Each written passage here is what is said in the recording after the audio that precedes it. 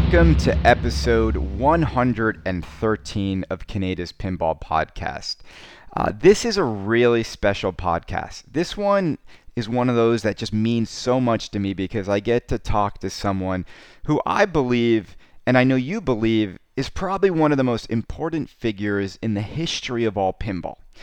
And for me to talk to this gentleman, it means a lot to me. It means a lot to what I do with this podcast because I think for those of you who have listened to Kaneda's Pinball Podcast from day one and seen this podcast move in different directions, I think people are really satisfied with where we've ended up. We have a podcast that covers the news, that asks the tough questions, that doesn't hold back in seeking the truth about pinball, but also a podcast that interviews individuals that are really interesting, that have great stories to tell, and we deliver that to you on a very frequent basis. And I've had the pleasure this year and over the past few months of talking to some incredible individuals. Everyone from Zombie Yeti to JJ at Game Exchange, to the Black Knight, to George Gomez, and there's many other individuals out there that I've spoken to as well that just really are passionate about pinball and share that passion on this podcast. So I thank them. So when I was reading a lot of the news recently, what's going on in pinball, and the main issue that I see a lot is licensing issues and themes of pinball machines. And I always think of one man when I think about licensing and themes and where pinball is going, and that's Mr. Roger Sharpe.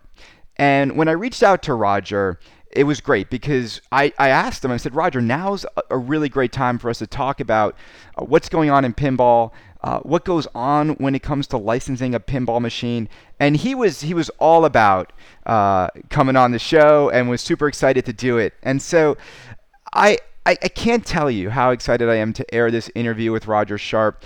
His insights into the hobby are phenomenal. He's a man who his goal is quite clear, and it'll come through quite clear when you listen to this interview. He wants more people to play pinball. He wants pinball to be out there for the masses. He's not about these super expensive machines. He's not about the complexity of machines with nobody to fix them, right? He sees the world as, I feel like he sees everyone as a potential pinball player. If only we can make pinball accessible enough to those people, if only we can make pinball easy enough for operators to put on location, everyone would enjoy pinball. And I sort of agree that pinball is this thing that when people walk past it, they'll want to play it. It's just got that magnetic quality. And so without further ado, I want to thank Roger for coming on the show. I want to thank all of you for listening. I know you love these interviews. They always get the most listens out of all my podcasts. So I give to you on Kaneda's Pinball Podcast a very special guest, Mr. Roger Sharpe. Let's roll the tape. All right, ladies and gentlemen, I want to welcome to Kaneda's Pinball Podcast, Roger Sharpe. I don't even know if Roger needs an introduction. He is an author, a pinball historian, a designer, the man who pretty much saved pinball for all of us in 1976 when he hit that shot on Bank Shot with the New York City Council. Roger, welcome to the show. Well, thank you. I love the introduction. I think that for most people, they probably just know me better as being the father of Josh and Zach. I think that's my legacy. But all the other stuff that preceded them. I think, and Roger, I mean, we wouldn't have pinball today the way we have it if it wasn't for you. And I think everyone owes you a great debt of gratitude for hitting that shot in front of the lawmakers. And pinball's back. Like, what are your thoughts on where you think, looking at pinball in 2017, how happy are you that 40 years later after you hit that shot, there's sort of like this resurgence happening with pinball? I'm incredibly gratified by all that has ensued over these past decades. And let's face it, some of the ups and some of the downs. I used to get asked years ago, where did I think pinball was going to be in the 21st century? Was it still going to be around? And I always made the answer that if and when anybody ever was able to create something that gave me the same type of tactile experience, the sensory experience and immersion that pinball gives me, then sure, maybe. But that device, that invention, has yet to emerge. Right. And again, it's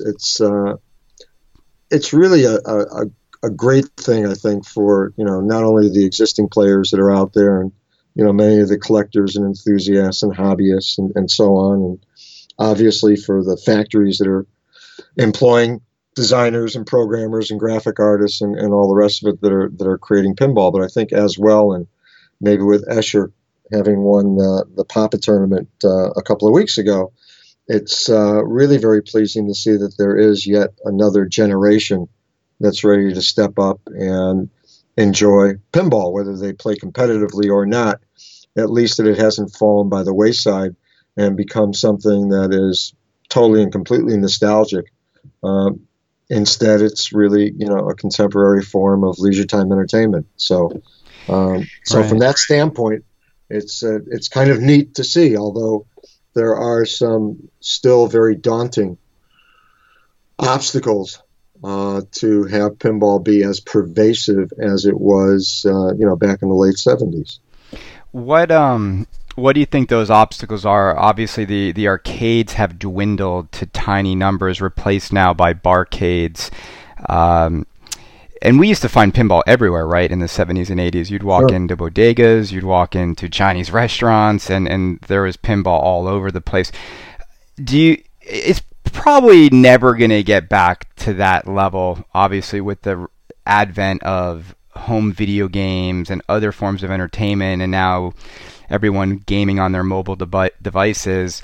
So that level's probably not going to happen. But is there? Do you think we're going to see more and more sort of barcades and other sort of family centers pop up where pinball's a part of it in the future? Well, it's interesting when you say, with video games and all the rest of it.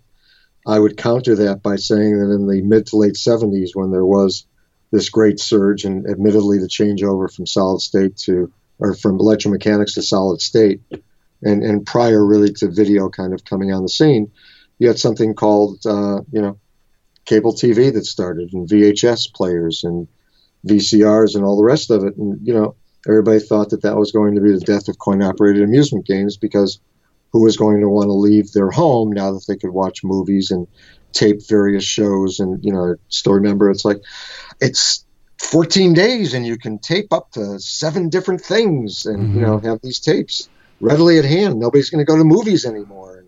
And I think that, the transitioning of what our options are for entertainment, I think the critical part, and it goes back to, the questions you asked, and I guess the part that I kind of laid out to ask that question of, what are the obstacles?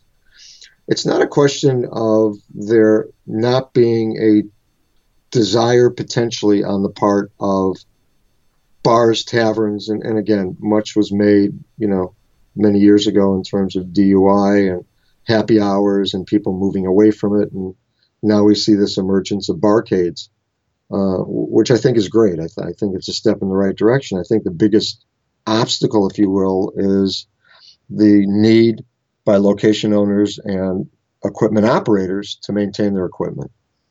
And I think that is a challenge for pinball to kind of become more mainstream. There was a point in time, as you had said, where you had, operators that were out there, and they may have had a route with, multiple hundreds of games. And, they had folks on staff who would go around not only as collectors, but also to take care of the games, fix them, change a light bulb, Right. wipe down a control panel on a video game. And those people have become far and few between. And I think that, colleges today, and I'm not suggesting this be the case, offer courses in designing and creating video games. Whether vocational schools are out there training people to be, technicians, if you will, versus having them be, engineers of some sort. That is really, where the greatest need is. If I'm a manufacturer, right, and I want to have a broader distribution of my equipment other than people's basements, how do I get it out there? How do I encourage, and I'll use a classic example, how do I encourage a Dave and Buster's or a Chuck E. Cheese to take pinball machines and operate them? That's really difficult. Who's going to train them? right. Them being somebody on staff who is going to be dedicated to looking after the proper operation and maintenance of all of the games. And all of the games today tend to be, somewhat mechanical when you look at novelty redemption equipment and family entertainment centers. But, it's not necessarily as daunting a task to keep a skee ball operational or a stop the light type of game operational as it is to maintain a pinball machine. And I think that's the hurdle. Right. And Roger, do you think that when it comes to pinball innovation, because we hear a lot about innovation in modern pinball, the movement to LCD and stuff that's more visually attractive, but if you still lift up a Stern pinball machine in 2017, you still got to take out the soldering gun if you want to, quickly make a fix. And would you like to see more innovation that allows these things to be worked on in real time without the same, making it easier for operators to make quick changes on the fly to these things versus a more highly skilled person's requirement for maintenance on these games? That would be ideal if it were possible. Look, we tried to come really close. We, being Williams Bally Midway way back when with Pinball 2000. And the idea that you could, take out an entire play field, replace it with another play field, and, Larry DeMar and the other guys, George Gomez and so on, were very adept at being able to do that kind of a switch, the intention was really for the operator to say, look, keep one of these in the back of the truck or whatever else. And if you have a problem with, Revenge from Mars, switch it over to Episode 1, or switch it over to Wizard Blocks or Playboy and the other games that were, going to be coming down the pipeline. And I think that was a great approach. It also allowed, in terms of design and functionality, the ability for the location owner to go in and take care of the game without going into the cash box, which has always been a major hurdle. Right. So if you leave a set of keys for that operator, well, if I'm going to go out, or that location owner, if I'm going to go out and collect, maybe all the coinage is not going to be in there that should be. Right. So we tried to come up with some things that on the surface might have seemed to be somewhat nominal, but in some ways we're really absolutely addressing the concerns within, the operating industry. Having said that, yes, if there was a way to make the machines function better, be easier to fix, it would be great. But, I'll use the analogy. Car manufacturers still, develop and build with new technologies, automobiles, and we still have issues where, we find ourselves going into a Midas, or we find ourselves going into a Pep Boys or any other place, or our local service station, or going back to the dealership for routine maintenance. Because the majority of people who buy cars aren't able to go in and fix all of the stuff. Come on. Right, I'm not going to take out a battery and replace it. Even if I was, 90 years younger, I'm not going to do that. I don't know how to change that hose or fix that electrical thing that's going on because there's a light on the dashboard telling me that something is off. Right. So I think that, we've never been able as an industry to acknowledge the fact that some of the things in our daily lives, TV sets, washer dryers, automobiles, are maybe outside the scope of what our ability to fix might be. And pinball kind of falls in the same trap, if you will. And, if somebody were to be able to really take care of everything, the chances of things malfunctioning or going wrong are lessened. I'll go back to a great example, which was, my dear friend Steve Epstein in the Broadway Arcade in New York, when Steve had, 60, 70 pinball machines at the corner store of the Broadway Arcade before it shifted down the street to a smaller space. Hmm. The daily event, if you will, for he and his workforce: sweep the floors, clean, dust, wipe down video games, and go through each and every pinball machine. And if there's a problem, let's check it out. That was every day. Right. I mean, I don't know where the barcades are, by and large, in terms of going through their games. I had the good fortune, I guess a little over a week or so ago, for Ellen, my wife, and I, we were invited up to North Star in Montreal. And Adam and Justin and the troops have an incredible barcade. They just overturned the law there, which allowed them to actually operate their business legally. And their games are in pristine shape because they actually care for them each and every day. So, the difficulty is, number one, absentee ownership, just by the basis of the business owner. Right. Absentee maintenance, if you will, on the part of the operator. And, we're left as a consumer to deal with whatever we wind up encountering. And if that experience is not a good one, we're doubtful to go back to it again. So it becomes a self-fulfilling prophecy where the notion that a pinball machine can't earn money to the same extent that a video game can is actually fulfilled, because guess what? It can't, because the flip is not working, or, these features are off. Well, and these modern redemption games are really designed to just get you to keep pumping dollars in, and they require very little maintenance. So if you're an operator, you're literally looking at the bottom line. And do you think, Roger, so in terms of pricing too of these new machines, because we hear a lot too when a new game gets announced and it's $8,000, $9,000, that it's solely geared towards the home collector, right? That an operator is not going to put a $9,000 Wizard of Oz on location, because the chances of getting that back before you start making profit on it, or the gap becomes so much bigger because of how much more expensive these games have become. Do you think price is also a deterrent with where some of the pinball pricing is going nowadays? Absolutely. I mean, think about it. Let's go to an average kind of bar, if you will, and maybe the pinball machine is going to do, I don't know, $120 a week. And they're working on a split, the operator and the location owner. So both of them get to pocket $60. It's a $6,000 machine. You do the math, that's 100 weeks. And that means that the game was up and functioning for all 100 weeks. So you have 2 years to make back your investment, not to make a profit, to make back your investment. Right.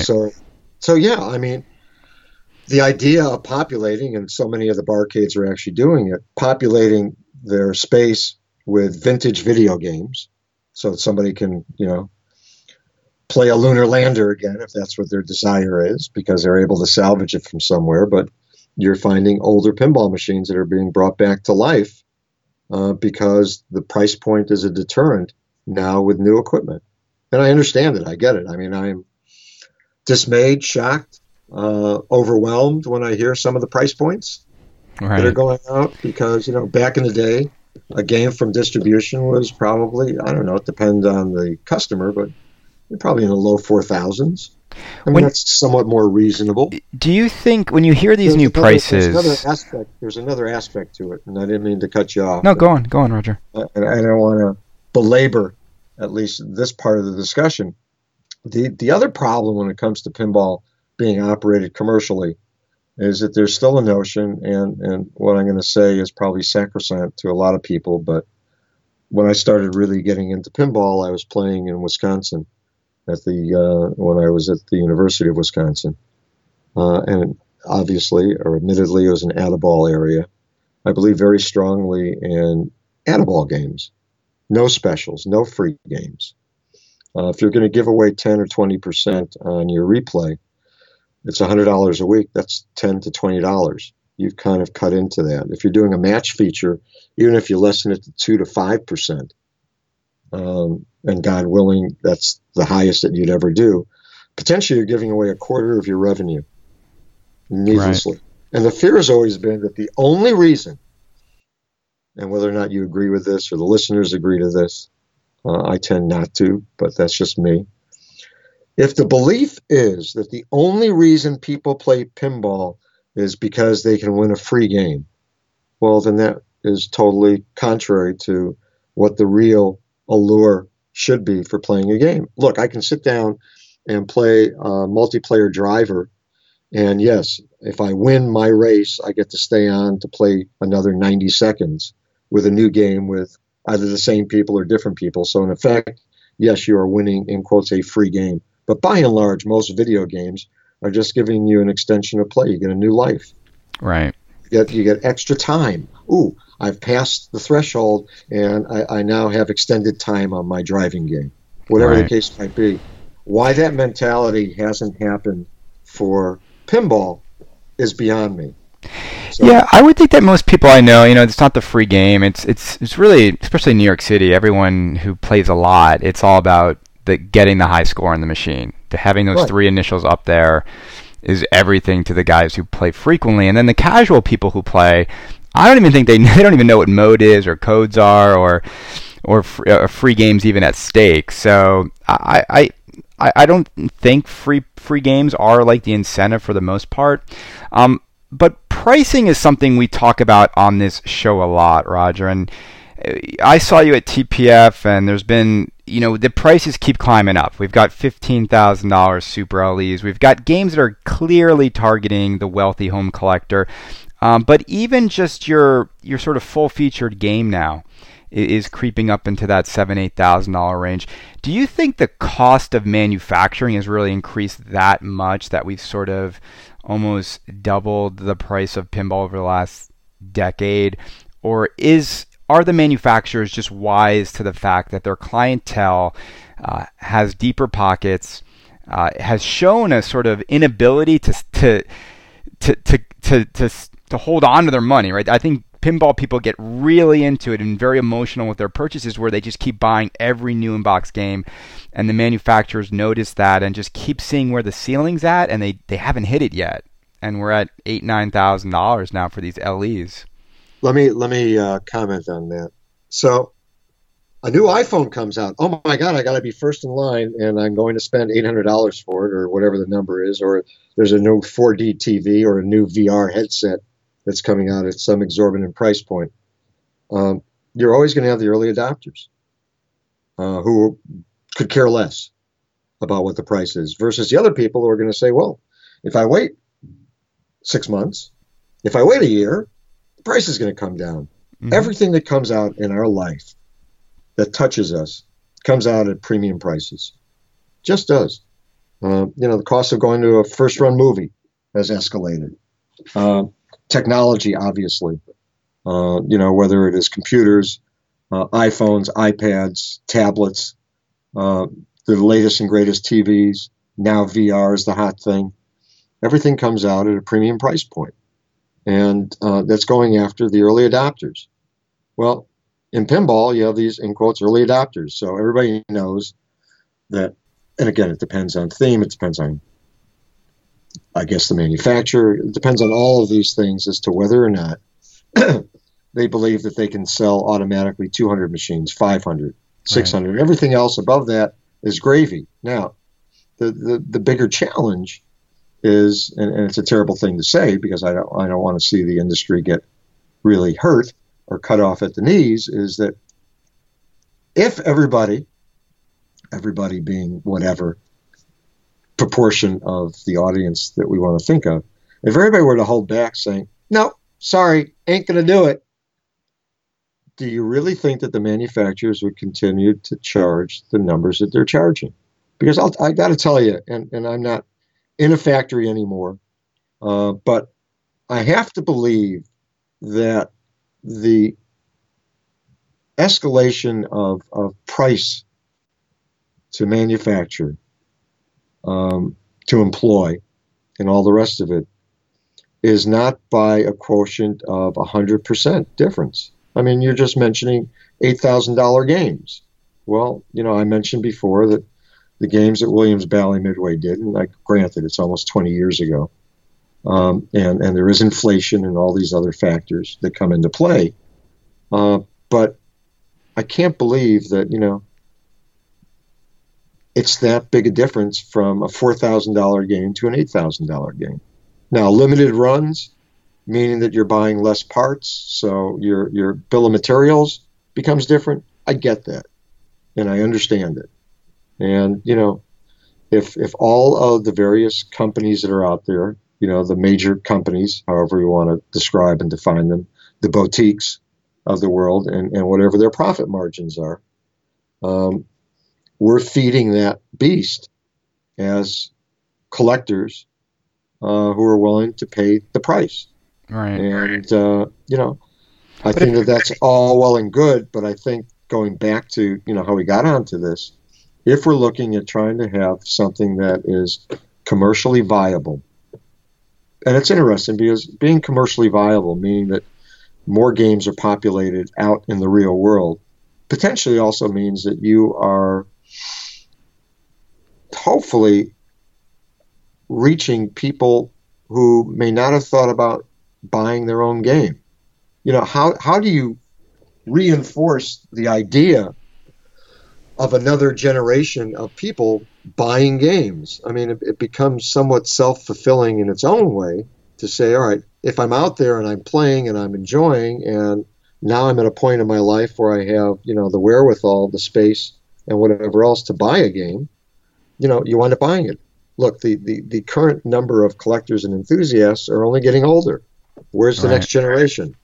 Other than the ones who are going to inherit whatever it is that's going to be left behind. I'm sure that Josh and Zach have already carved out my games as to who's getting what versus whatever stuff that they're going to probably say, cannot believe he held that for that long. Let's get rid of this one. We'll sell it. Right. So your passion, Roger, is getting as much pinball out in the public, right? You don't want to see pinball be relegated solely to the collectors, right? People's homes, not because that doesn't introduce it to the youth of America, unless it's those people's children, which is not enough of an exposure to create a user base that will make it viable for these companies to survive the next 20 years. Right. I mean, I'm all for the fact of being able to find a family entertainment center, walk in, and among their array of different attractions, there is a somewhat well-functioning pinball machine of whatever era. Right.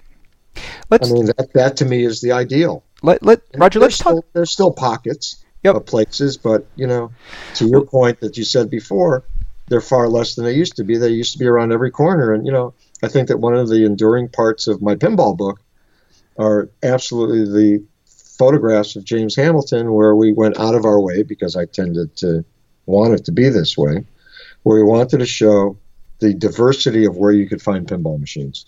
And it's really a celebration of that, as well as the diversity of the various people who are playing. Right. And that doesn't exist anymore. Roger, let's talk about, when we talk about the next generation, we talk about enticing younger individuals to explore pinball. Let's talk about how the themes today seem to be solely targeting the older sort of 40 to 60-year-old demographic. And why do you think there aren't more themes that would appeal to a younger demographic, even a family, right? It's really rare that we see a licensed theme go after that more youthful and sort of younger demo. No, I agree with you. And I think, again, the reason for it, and we've just been talking about it, who's the primary audience? Primary audience is an older person. The primary audience, not even a secondary audience, is the location, the bowling alley, where children can be exposed to a pinball machine. That's not a primary driver for any of the companies currently in business. But if they did market research, and I always harp on market research on my podcast because I work in marketing, but I would assume that most of these collectors, though, most of these home buyers have children, and have children who don't really love the themes that dad is bringing home every time he gets a new pinball machine. And I'm just shocked though that there isn't a Frozen pinball or more Disney themes that come out that the parent would buy simply for the kid. Right there, I mean, right now, I just saw Spooky release the Jetsons as sort of a family theme, but to me, the Jetsons is even too old. Like that's what the older demo was into when they were a kid. No young kid knows what the Jetsons is these days. Absolutely. So it's Yeah, but take it a step further. Forgetting about Disney for the moment in terms of whatever they have that might be more contemporarily timed, a la Frozen. The problem that you have is that for any of the licensors out there, studios or rights holders, if you're going in and what you're talking about is I have an older demographic, and as has been stated on numerous occasions over the years by one of the principals of a major pinball company, we're a bar and tavern kind of place. Well, do you really want Frozen in a bar? No. And even in a barcade. right, Because it's not appealing to them. If you were to say, look, we're going to be going into family entertainment centers only, then it becomes more age appropriate. And to your point, and for those people who actually care or have a curiosity or even have some familiarity, take a look at the themes that exist for redemption games.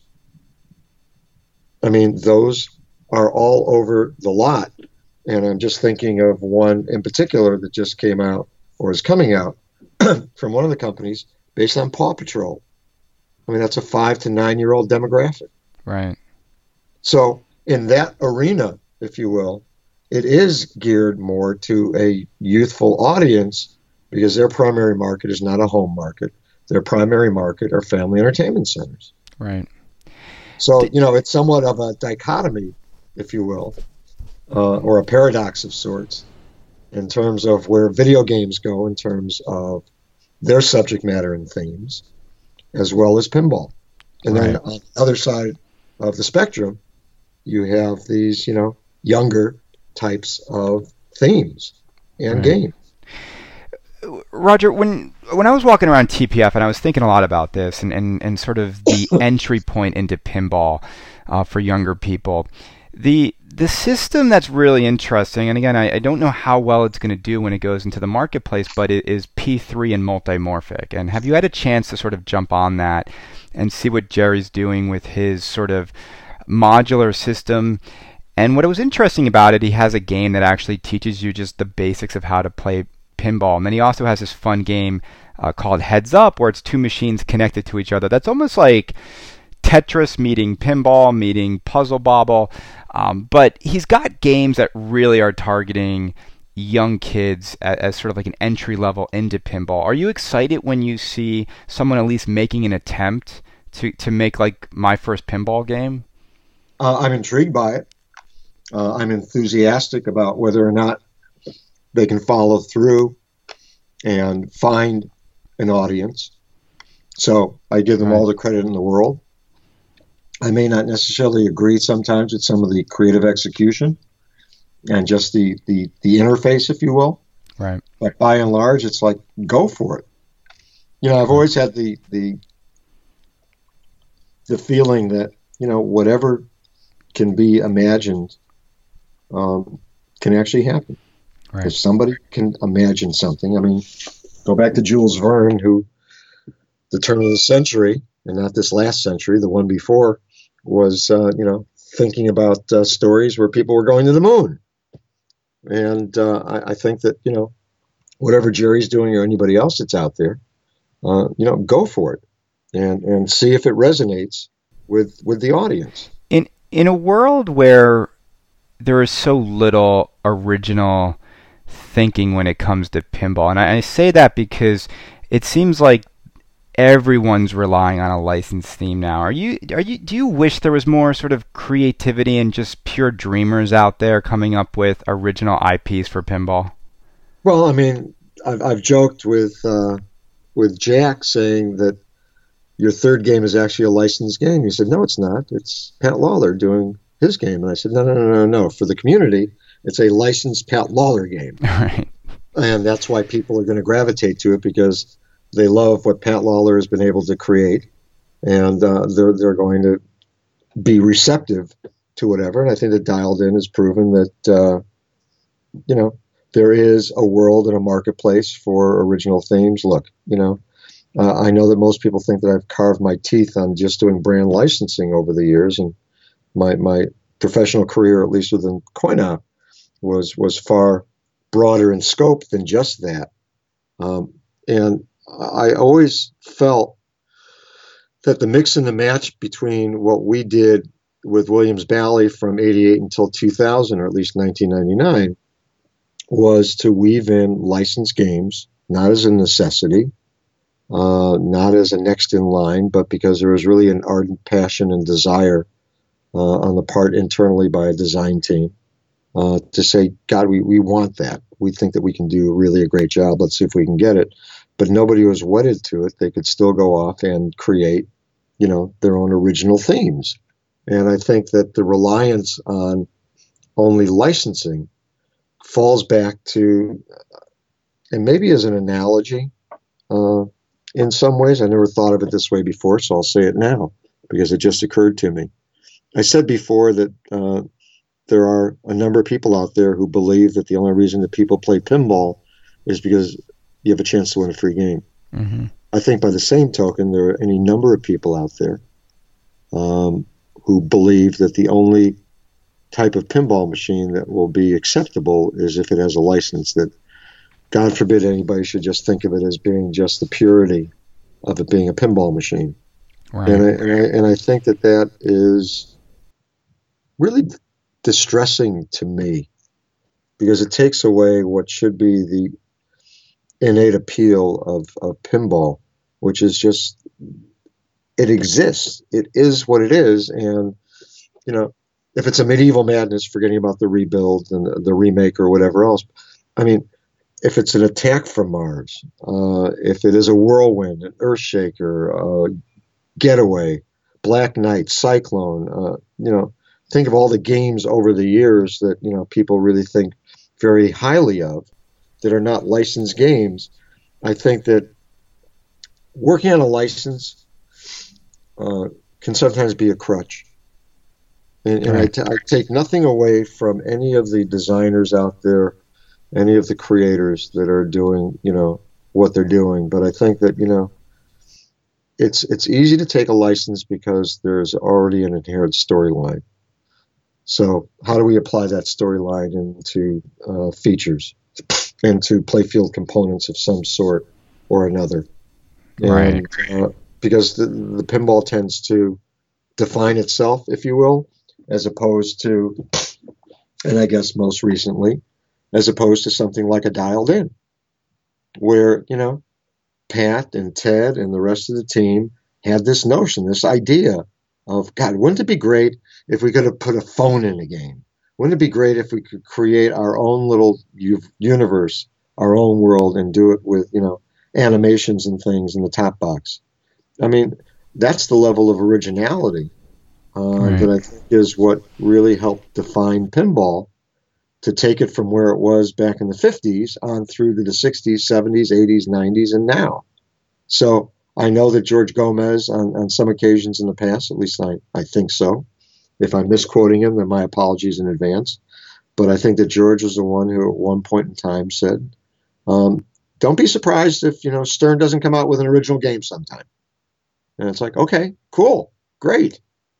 Hopefully that does happen. And hopefully that game is successful so that there is motivation on the part of that particular company to do it again. When I started at Williams back in 1988, one of the things that I really felt somewhat passionate about was licensed games. And I remember telling the powers that be that, forgetting about what Bally had accomplished back in the mid to late 70s, which really put that company on the map, where before they hadn't been, I said, it'd be nice to do like a licensed game, like do one in the spring, one in the summer, one in the fall, and one in the winter. And, the reaction that I got was, because we had just purchased Bally Midway, look what it did for them. It's like, I understand, but Right. I still believe that there's some way to kind of do this. I think that it could be fun. The first game that we did was Elvira, and that was obviously a massive success. And it led to us being able to, again, embraced the notion of doing licensed content, not only for pinball, but also for video games. We took something like a high impact football and suddenly it became, NFL Blitz. And Right. we took something like an Arch Rivals and it became NBA Jam. Not the same design teams, but again, it was the idea of being able to enrich the experience thematically. And I think that, if you go down a path, and look at the movie industry, if you go down a path where everything has to be a superhero movie, at some point in time, there's going to be this level of excess and there's going to be a drop off. It's the fact of what you wind up saying, because it's always a surprise when maybe a sequel or a proposed trilogy doesn't become the trilogy because the sequel didn't do as well. I think of The Matrix as being a classic example. Oh, the first movie, yes. The second and the third, oh, no way in heck. They kind Right. of missed the boat on that, and I'm not trying to point a finger at Warner Brothers for that particular franchise, but it left people wanting something more, better, and different. And sometimes, what's best is to kind of let it stand on its own merits and not necessarily plan on the repetitiveness of it. Will it live? Yeah. I think I would agree, and it's interesting, Roger, when you look at the reception Dialed In got, because I think people are starving for originality and creativity, but people are also their own worst enemies, because I think when you saw the reception of Dialed In, there was also this aversion to being open-minded to something new, right? How could you have a comic book explain the story? How could you have a cell phone flipping? And pinball people are pretty stubborn, right? And because I think they've been sort of engineered to expect the same thing over and over again, that when you change the format a little bit, they're resistant. But when people play Dialed In, right? When you hear people's feedback, it's always super positive. It's almost impossible not to have fun on that machine.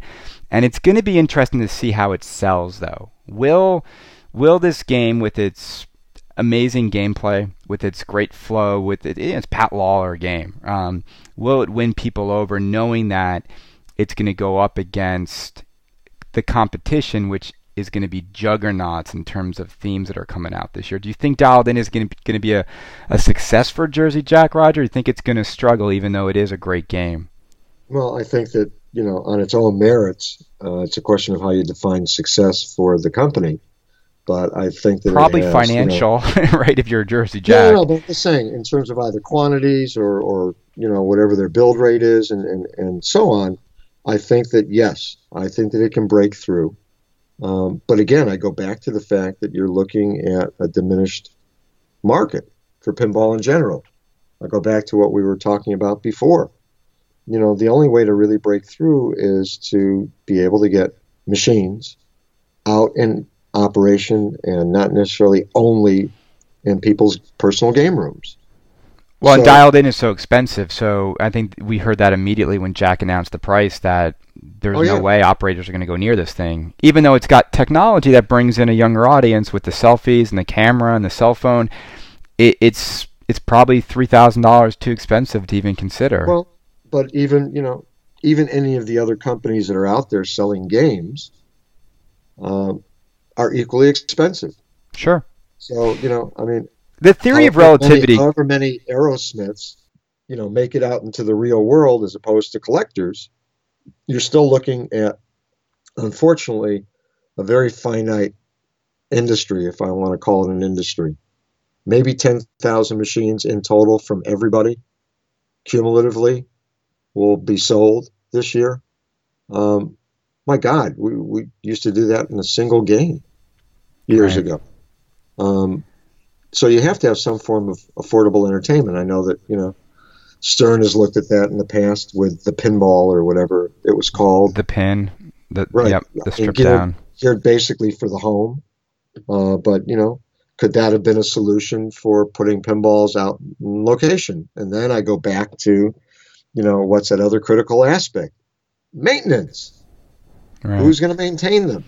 We had a situation in Chicago, and I don't want to, point fingers necessarily, but, we had our league that we were doing at a GameWorks and had to talk the store manager into it and had to kind of work and train some of the guys that were on the floor to maintain the games. And unfortunately, at some point in time, for whatever the reasons, that manager was let go. The other decision was to get rid of the techs that they had. The net result was that the games fell into disrepair. Uh, I won't get into the details as to what the impact was on the earnings of the games and the new players that came in specifically because of them. But we wound up turning our attention over to a place called Level 257, which is in a neighboring part of the mall out in the northwest suburbs. And there, the manager was receptive. We kind of changed the pricing policy on his cards. The Selfie League was born, and the games have been maintained with staff of people, of fellows who are very cognizant of, when things are not functioning right. So, Right. for them, the return on investment has been exceptional. And we've taken what were, 5 pinball machines kind of left off on the side to now close to a dozen games that they have in operation. And the plan is to expand that exponentially in the coming months because there's enough traffic to bear that makes it worthwhile. And it's not going to be all new games. Some of it is going to be some of the vintage classics mixed in, although they've now become somewhat of a test location for some of the Stern product as well as Jersey Jack. The plan as well is for Dutch Pinball, if and Right. when Big Lebowski is available, for them to get one of those. They're looking forward to that. Looking forward to maybe, if it ever happens, Aliens, to kind of really populate their lineup because they have an insatiable audience. And again, they're treating the games the way that they should be treated. Right. Let's talk about licensing. And I know it's something that you're very well known for, Roger, and you broker a lot of deals between studios and pinball manufacturers. Let's talk about the process of how a license usually comes about. Now, is it primarily the manufacturer going to the studio or the license holder and asking permission because they just say, gosh, this theme would just be perfect for pinball? Or do you see studios approaching manufacturers with interest of building a pinball machine for a theme that they have? Is it mixed, or is it primarily manufacturer going to the studios these days? It's a two-way street. I mean, in the beginning, probably less so because there had been, more than a decade of no one doing anything in the marketplace, Right. meaning coin-op. The days of Bally with Captain Fantastic and Wizard and Elton John and, Elton, that was Captain Fantastic, with Rolling Stones, the original, and so on. That kind of fell by the wayside, as did the industry through some difficult times back in the early 80s on through. So there was a period of dormancy before it kind of picked back up. But it becomes a two-way street. It's a shopping market, if you will. I've been around licensing now for over 30 years. And I think that there's a desire on the part of some studios, some personalities, to say, God, wouldn't it be great if we had a pinball machine? All right, who's out there? By the same token, it's also the opportunity for a manufacturer to say, we want to do this next. Let's see how we can locate who the rights holders are and see if Right. they're interested in doing it. Now, So when you identify a theme, Roger, or when a manufacturer identifies a theme, let's use an example. Let's say I want to make Big Trouble in Little China, right? And you go to the studio. Do you have a list of really sort of like important initial questions you ask just to make sure that you can get enough of the rights of the theme to make it worthwhile to make a game on? So stuff like the music, the actors, the clips from the actual movie, because that stuff becomes important to actually making a pinball machine that becomes an immersion of that theme. absolutely. So ideally, and I'll go back to the Williams Bally days. I would kind of keep track as to what was going on out in the outside world, and would always be sitting down with the designers and saying, hey, is there any interest? There's a movie coming up, or there's this TV series or this personality or whatever. What do you think?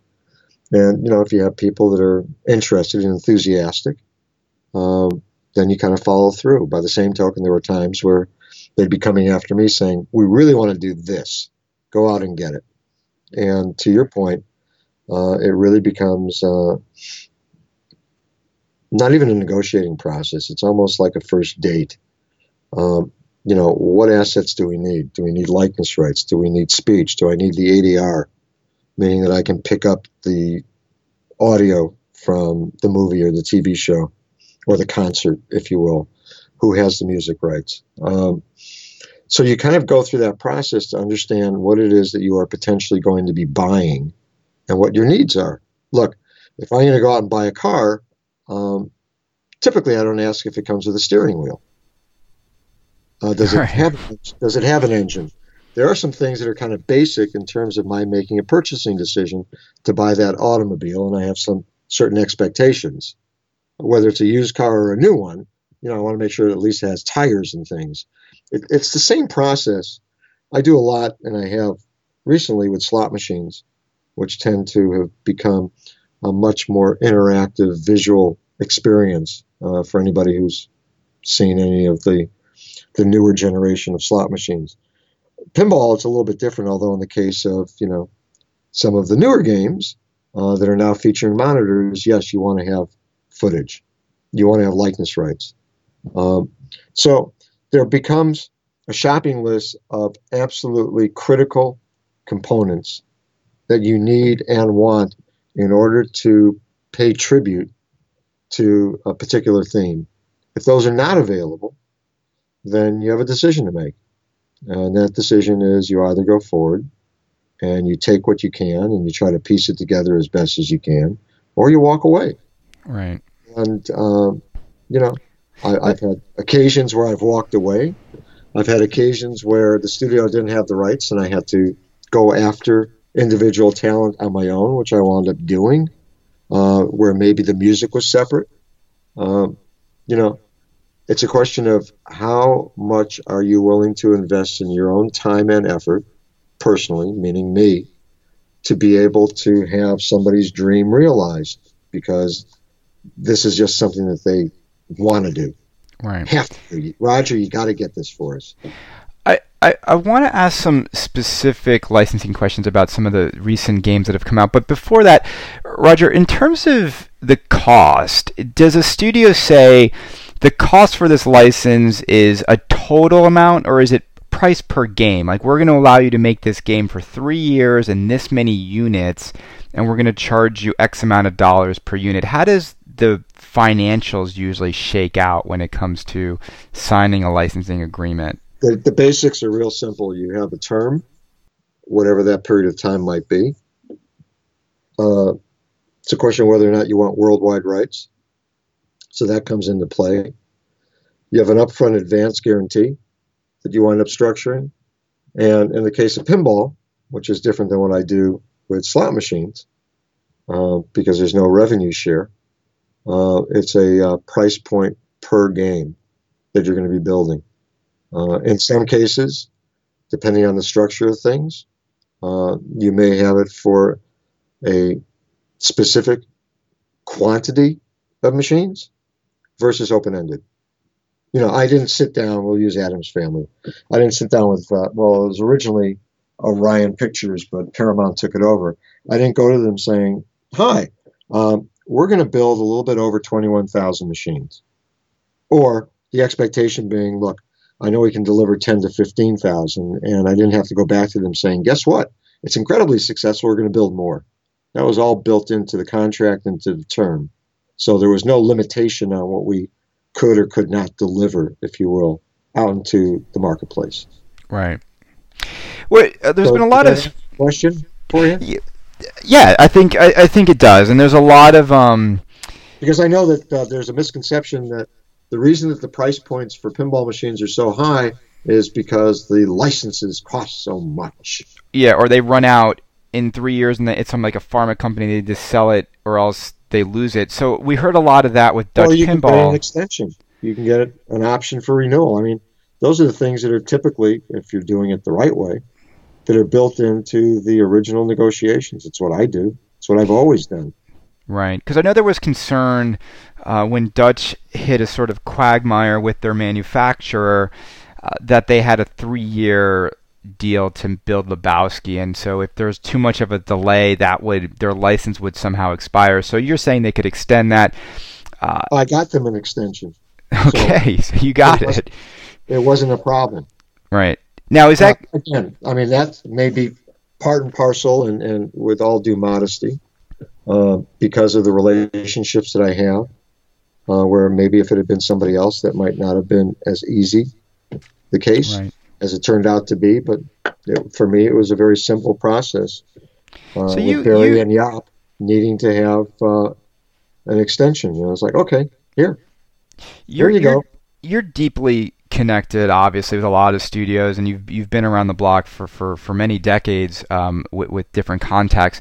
Another game or two games that sort of have been talked about a lot because there's an actress that appears on one game and not in another is Sigourney Weaver, that appeared on Ghostbusters but not in Alien, and there's just a lot of speculation about why that is, and Roger, I just wanted to ask if you had any insight into her situation when it comes to pinball. Is she exclusively with Stern? Was there just money she wanted to be part of Alien, and it was just different because of the studios with the different films? Do you have any knowledge of how how that all played out, that she's on a Stern game and not in a Highway game? I guess that would be a question better asked of Andrew Highway, because I wound up negotiating the original deal for Highway Pinball, and whatever they wound up doing subsequently with Fox, the owner of the IP, the intellectual property, and whatever the talent usage was something that could have been, I guess, circumvented. I wasn't involved or asked to be involved, other than being able to be at the front end of it. So, however that proceeded, and I can't comment on it because I don't know. In terms of the question, the way that you structured it, was there some level of exclusivity or what have you? Look, when anybody does a film or a TV project or whatever else, there are certain rights that they wind up giving. With some talent, there's an exclusion to being on any type of ancillary merchandise. They don't want their face on a T-shirt. They don't want it to be part of an action figure. They don't want it to be in a video game. I mean, whatever it might be. There are some conditions that various actors and performers wind up stipulating. So in the case of Ghostbusters, I guess the assumption would be that those rights existed, where either Stern had to go to each of the actors, cast members, to say, hi, we want to use your face, your voice, whatever. And they didn't have a problem, or they paid whatever the additional costs might have been, as opposed to potentially the way that Andrew Highway proceeded with Aliens. But, would it have been a situation of, and we're talking about Sigourney Weaver saying, God, I really love being in Ghostbusters, and, they're going to do a pinball machine? That's great. I'll let them do it. Oh, wait, there's another company wanting to do Alien. Yeah, I really didn't like my role in that. I don't want to be part of it. No. I again, speaking from a point of sheer ignorance, because I wasn't involved in the latter stages of Aliens and wasn't involved at all with Ghostbusters for Stern, I find it somewhat interesting, if you will, because I haven't really seen the Aliens pinball machine. Well, it was interesting, I think, for fans too, Rogers. She appeared with her full likeness and voice in the Zen pinball version of Alien, which had all of the, I believe, maybe 3 movies. There was 3 versions that they launched those on Alien Day last year. So I think so. It seems like she is available, so it probably was either a money issue or some, she wanted more for that role. And Alien is having a real big resurgence with the Alien Day now being a moment that Fox is celebrating. There's a new Alien movie coming out. Yep, Alien Covenant. Yep, next month. Roger, let's talk about another sort of licensing deal that didn't go well, and we know you were not a part of this one. When you saw Kevin Kulik announced that he had the rights to Predator, featuring the most expensive, probably, Hollywood actor of all time to license, were you immediately suspect of his claims to have secured that license? No, not at all. I mean, I took it on face value that they had the license. And I remember contacting a dear friend of mine at Fox to say, congratulations, I see that you guys are doing Predator. And I was like, huh? Nope. Oh, okay. And, I knew Kevin when he was much younger, and, he was playing pinball, against Josh and Zach as young little people. So I thought that he'd gotten everything squared away, and obviously he wasn't able to get it squared away. And, things kind of fell by the wayside. When you called Fox and they were like, well, what are we talking about? At that point, did you like warn anyone you knew who was like in on it or putting money down, or was it just like I'll just let to see how this thing plays out for people because it doesn't seem good? I don't remember exactly the timing. It might have been after a pinball expo. I mean, I don't go to a lot of shows and events, Right. in all honesty. And this was kind of like early on in the process. Right. And the person that I was talking to, it would not have been uncommon to say, yeah, we're in the process of getting the contracts done, or that came through someone else in the department. Because, I think if you look back at it, Predator was out there for about 3 or 4 years. Right. Various stages. So, in the early days, I think that was my first, wow, that's kind of cool and neat. And, look, I worked with Arnold on T2 for both the video game as well as the pinball machine. So it wasn't foreign to me in terms of, being able to use his likeness or whatever else, and just thought, okay, this is kind of neat. And I think that, there's a greater level of detail involved in licensing. Over the years, admittedly, there's been any number of people that have approached me saying, hi, and even to your point, to the question that you asked before, how can I do a license? What can I do? And on and on and on. I want to do this.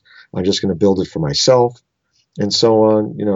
I remember seeing, what was it, the late Bill Paxton pinball machine that Ben Heckendorf had, or Heckendorn, sorry, I don't want to skip his name, that I saw when I went up to the Midwest Gaming Classic years ago, and I thought, God, that's kind of neat. And it was only for his personal use. He wasn't going to be building them, and people say, well, if I only want to build 5, there are conditions that you have to be aware of, because people are very protective of their intellectual properties, as well they should be. If somebody were to say, hi, Chris, we're going to do a pinball machine based on you. Hope you don't mind. Goodbye, so long. We're just going to be selling it to our 10 friends. I'm sure that you would step up saying, hey, time out. Wait a minute. Seriously? Really? No, you can't use my likeness. Or you wind up... It'd probably be the worst game ever. They wouldn't even activate the flippers if it was a Canada game. Say, but, it could be a situation where, you want to have some control over how you are portrayed out in the real world in some type of enterprise. And it doesn't have to be a pinball machine. It can be a T-shirt. It can be anything. Well, what's interesting with and I work a lot with IP lawyers on a daily basis and IP infringement. When you see games like Buffy making the rounds at shows and The Matrix, right? These are obviously homebrew games and they're one-offs. Right. And I think from that standpoint, as long as you're not trying to do anything commercially with them, then sure. Knock yourselves out. So they sold some of those Matrix games, at some point. But again, that's things that I don't want to be aware of. But on occasion, as long as you're only doing it like this, and you're not going to go any further, but you also run the risk of, look, with the internet and everything else, and things are splashed around, and in the unlikeliest places, somebody may see something where it's like, hey, time out. What's going on? Somebody is trying to capitalize Right. on this property, on me, on my client, Right. on whoever. Yeah, you run a risk of somebody coming in with a cease and desist, wanting to sue you, and suddenly you're kind of like caught between a rock and a hard place because maybe you didn't make an initial inquiry to the rights holder to say hi. Are And there are there any what you games saw, out Are there use any Buffett games as an out there, example. Roger, that people know about where a cease and desist went out after a game was out and things had to be altered or anything had to be removed? Or I mean, Well, we saw the you Kahlua mentioned bottle Predator. on. You mentioned Predator before. Yes, I mean Right. there was a cease and desist. You know, Kevin and I talked and wanted to see if I could go in and salvage things, and it was basically too late. Right. Uh, I was able at least to not have him get totally sued, but again, I think that the Well, best he's getting sued now. right, well, from other people, but I'm just saying that Yeah. the key to all of it is that if you are going to do something as your own passion project and you're going to display it out in the real world, it's not just going to be in your basement because you want to show it off. It's kind of, I think, what do you have to lose by contacting the rights holder and say, hi, I'm going to be stripping down an old Swords of Fury and I'm going to turn it into a Buffy the Vampire Slayer game, and it's only for me. Is that okay? Right. And if the answer is yes, just as long as you don't do X, Y, and Z, or if the answer is no, then do your Buffy game, have it be in your basement, and your friends come by, tell them that they can't take any pictures on their iPhone or whatever else, and have it be a private enterprise. Right. But if you're going to be out there in the public, well, then guess what? Then that means that potentially you are out there unfettered and somewhat having some potential liability that you wouldn't necessarily have to have. And I think the area, Roger, where I think we see a lot more infringement in the world of modding for games, right? I think we've seen Oh, big time. 10 years ago, it was like you could take anything. You could go buy a Gandalf inside of Toys R Us and light up his staff and resell it for $100, and no one said a thing. And we've seen a real crackdown over the last couple of years in terms of licensing around the mod community because these manufacturers pay a lot of money for that permission to associate with that license, and for the private sector to be able to capitalize without paying that license. As much as it sucks losing those mods, it sucks paying a lot of money and then watching someone else make a lot of money off of something for free. Absolutely. Again, I mean, there needs to be a level of sensibility and sensitivity. Right.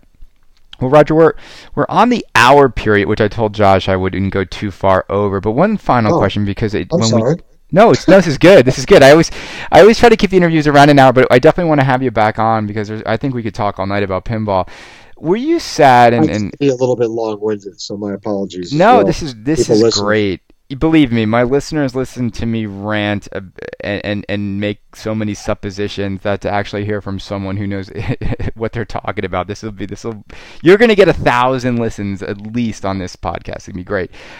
Were you sad to see? Because I think that when we talk about themes and original pinball, I do think people are starving for originality. I also think beautiful games. I think artwork. I think lights. I think music. I think what really draws people into a pinball machine sort of lost its way in over the last decade, and it's coming back with hand-drawn art.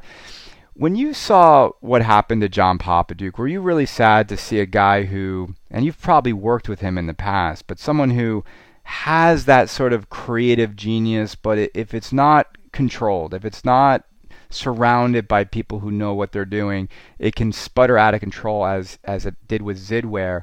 But to lose someone who was a guy who came out with original themes that were gorgeous games, are you sad to see him sort of fall sort of into really a terrible place in terms of his standing with pinball?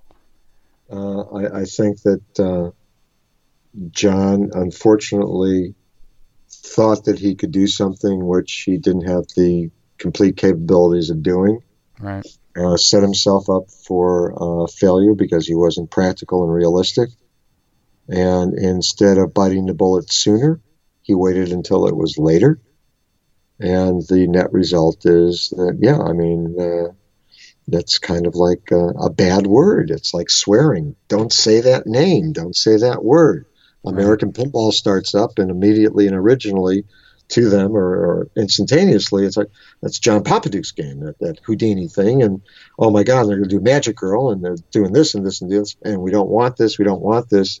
You know, how do you excise yourself away from that person? So it's a tragedy. It really is. I mean, you know, if Shakespeare were alive today and he was looking at the tragic flaws of people, a la Othello, Hamlet, and others, and he was somewhat curious and invested in wanting to do a pinball type of play, John would have been the perfect person to kind of center it around in regard to doing almost everything the wrong way, with the best of intentions, I'm sure. But you know, I think John found himself in the ocean, and there wasn't a lifeboat around to rescue him, and he just flailed. So it is unfortunate because, truthfully, and maybe left for a better time, and I don't want to get into it now, all of us are getting older. And, you know, where's the next generation of designers? I mean, everybody can only go for so long, and, you know, bless his heart, Steve Kordak was still kicking it well into his 90s. But the problem that you have is there isn't a new breed. You know, Jim Patla and Greg Kmiec came out of Gordon Tech as teenagers, and that was a local high school in the Chicagoland area near the Bally factory. And they were trained under Ted Zale. You know, that is the biggest concern, because you have a finite number of people, no matter who you think and how you think of it, in terms of anybody can design a pinball machine and so on. There is a skill, there is a craft to it.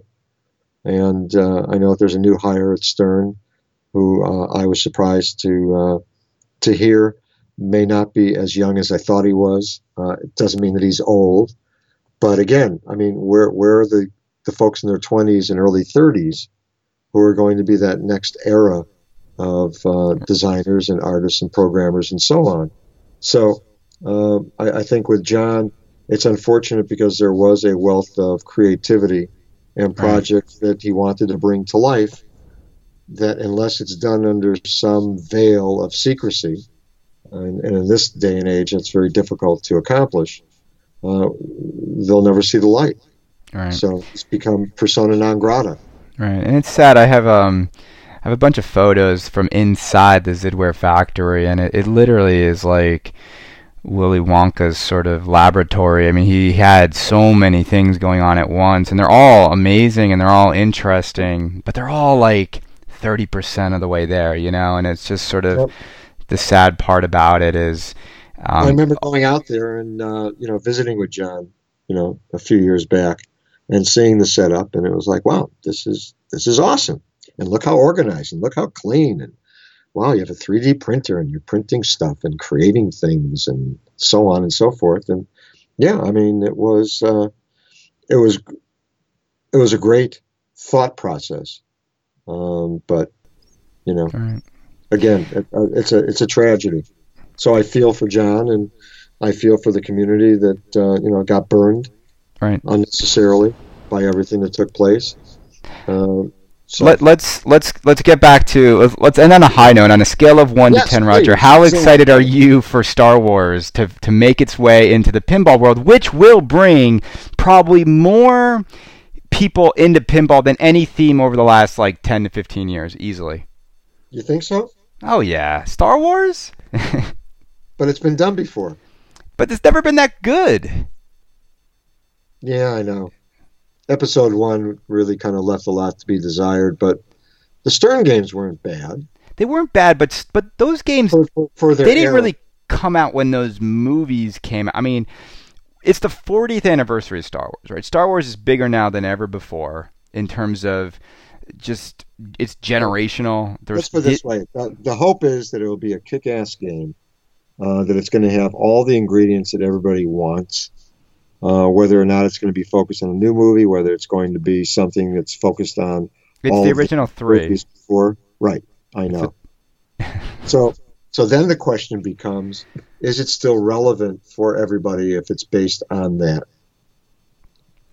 Because you they'll know, be looking for something else again. right, So, my hope is that, look, a license unto itself cannot make a bad game good. It cannot make a good game great, but it can absolutely enhance and embellish a great game. And what you need, absolutely positively, is just a killer layout and design, deep and yet solid rules. And once you have that all together in your little melting pot, and you add the right license to it with all the necessary ingredients, meaning whatever the talent might be, whatever the music and sound effects and so on. Once you can put all of that stuff together and you stir it all up, then you have magic. right. If any component of that fails, then you're less than totally and completely magical. But yeah, I mean, I have great hopes that they are going to achieve something that will, to your point, bring people in, cause a lot of excitement and anticipation, and maybe, going back to one of my original points, maybe we'll find more of those games out in commercial operation, which benefits everybody. Right. Roger, let's end on one final question. What two games do you think achieved that? Took a theme, integrated everything you talked about in terms of shots, design, music, layout, and just were magical. Like at the end of the day, it just nailed it and it all clicked. And you just look at that and you're like, you know what? That's the bar that when I look at bringing a theme into a pinball game, we're aiming for. Um, I'm going to have to answer it with not just two, All right. but a few. I'll take my hat off because I don't want people thinking that I'm just a pure homer, and that's a home person, not Homer from The Simpsons. I think that Jurassic Park, the original one, accomplished it from one of our competitors. I know that everybody is a gaga over Simpsons Party. Mm-hmm. And I think that was a really strong game. But the ones that stand out for me, Addams Family. Right. I think that the timing and the ingredients, absolutely. Twilight Zone. And again, I'm not just picking Pat Lawler games, but I think Twilight Zone, and even the feedback from Carol Serling, Rod Serling's wife, was incredibly encouraging. And the artwork and all the touches, the subtleties, all the things that, Larry and Ted and Pat were able to weave into that. Absolutely. I think Star Trek that we did, Next Gen, that Steve Ritchie did, I think accomplished that. A personal favorite of mine as well is what Mark Ritchie did with Indiana Jones, Right. and being able to take all three movies and have them just dialed in. Artwork, gameplay, whether people like the games that I've just mentioned or don't. I think that some of those were the quintessential. I think that the first two Elvira games, and we'll see what happens with the third. I think that those really accomplished something in terms of really capturing the essence of Cassandra Peterson in a way that was incredibly personal to her. And I think that it really kind of showcased all of the things that we would associate with Right. the Mistress of the Dark. So those are the ones that kind of come off the top of my head. I'm sure that I'm missing some others, but I think that No, those are those are all great, and I think what all those games prove is they've all decades later, 20 years later, are still talked about today, are still sought after, are still collected, and are still enjoyed after all these years, which is really a testament to the magic that they brought when they came out. I mean, there's very few video games that people still want to play and enjoy 20 years after they come out, right? So it's an exciting time. We're excited for 2017, and Roger, I really appreciate you taking the time to talk to us. I know the listeners are going to love all of this. And hopefully we can get you back on the show again this year, because I think a lot is going to transpire in 2017, and we're going to have a lot to talk about as we look at where this hobby goes this year, especially. I look forward to it, and I thank you for having the interest and wanting to talk to me. And again, hopefully that people enjoy what we discussed. I know they will. Well, Roger, thank you and have a great night. You too. Take All care. right.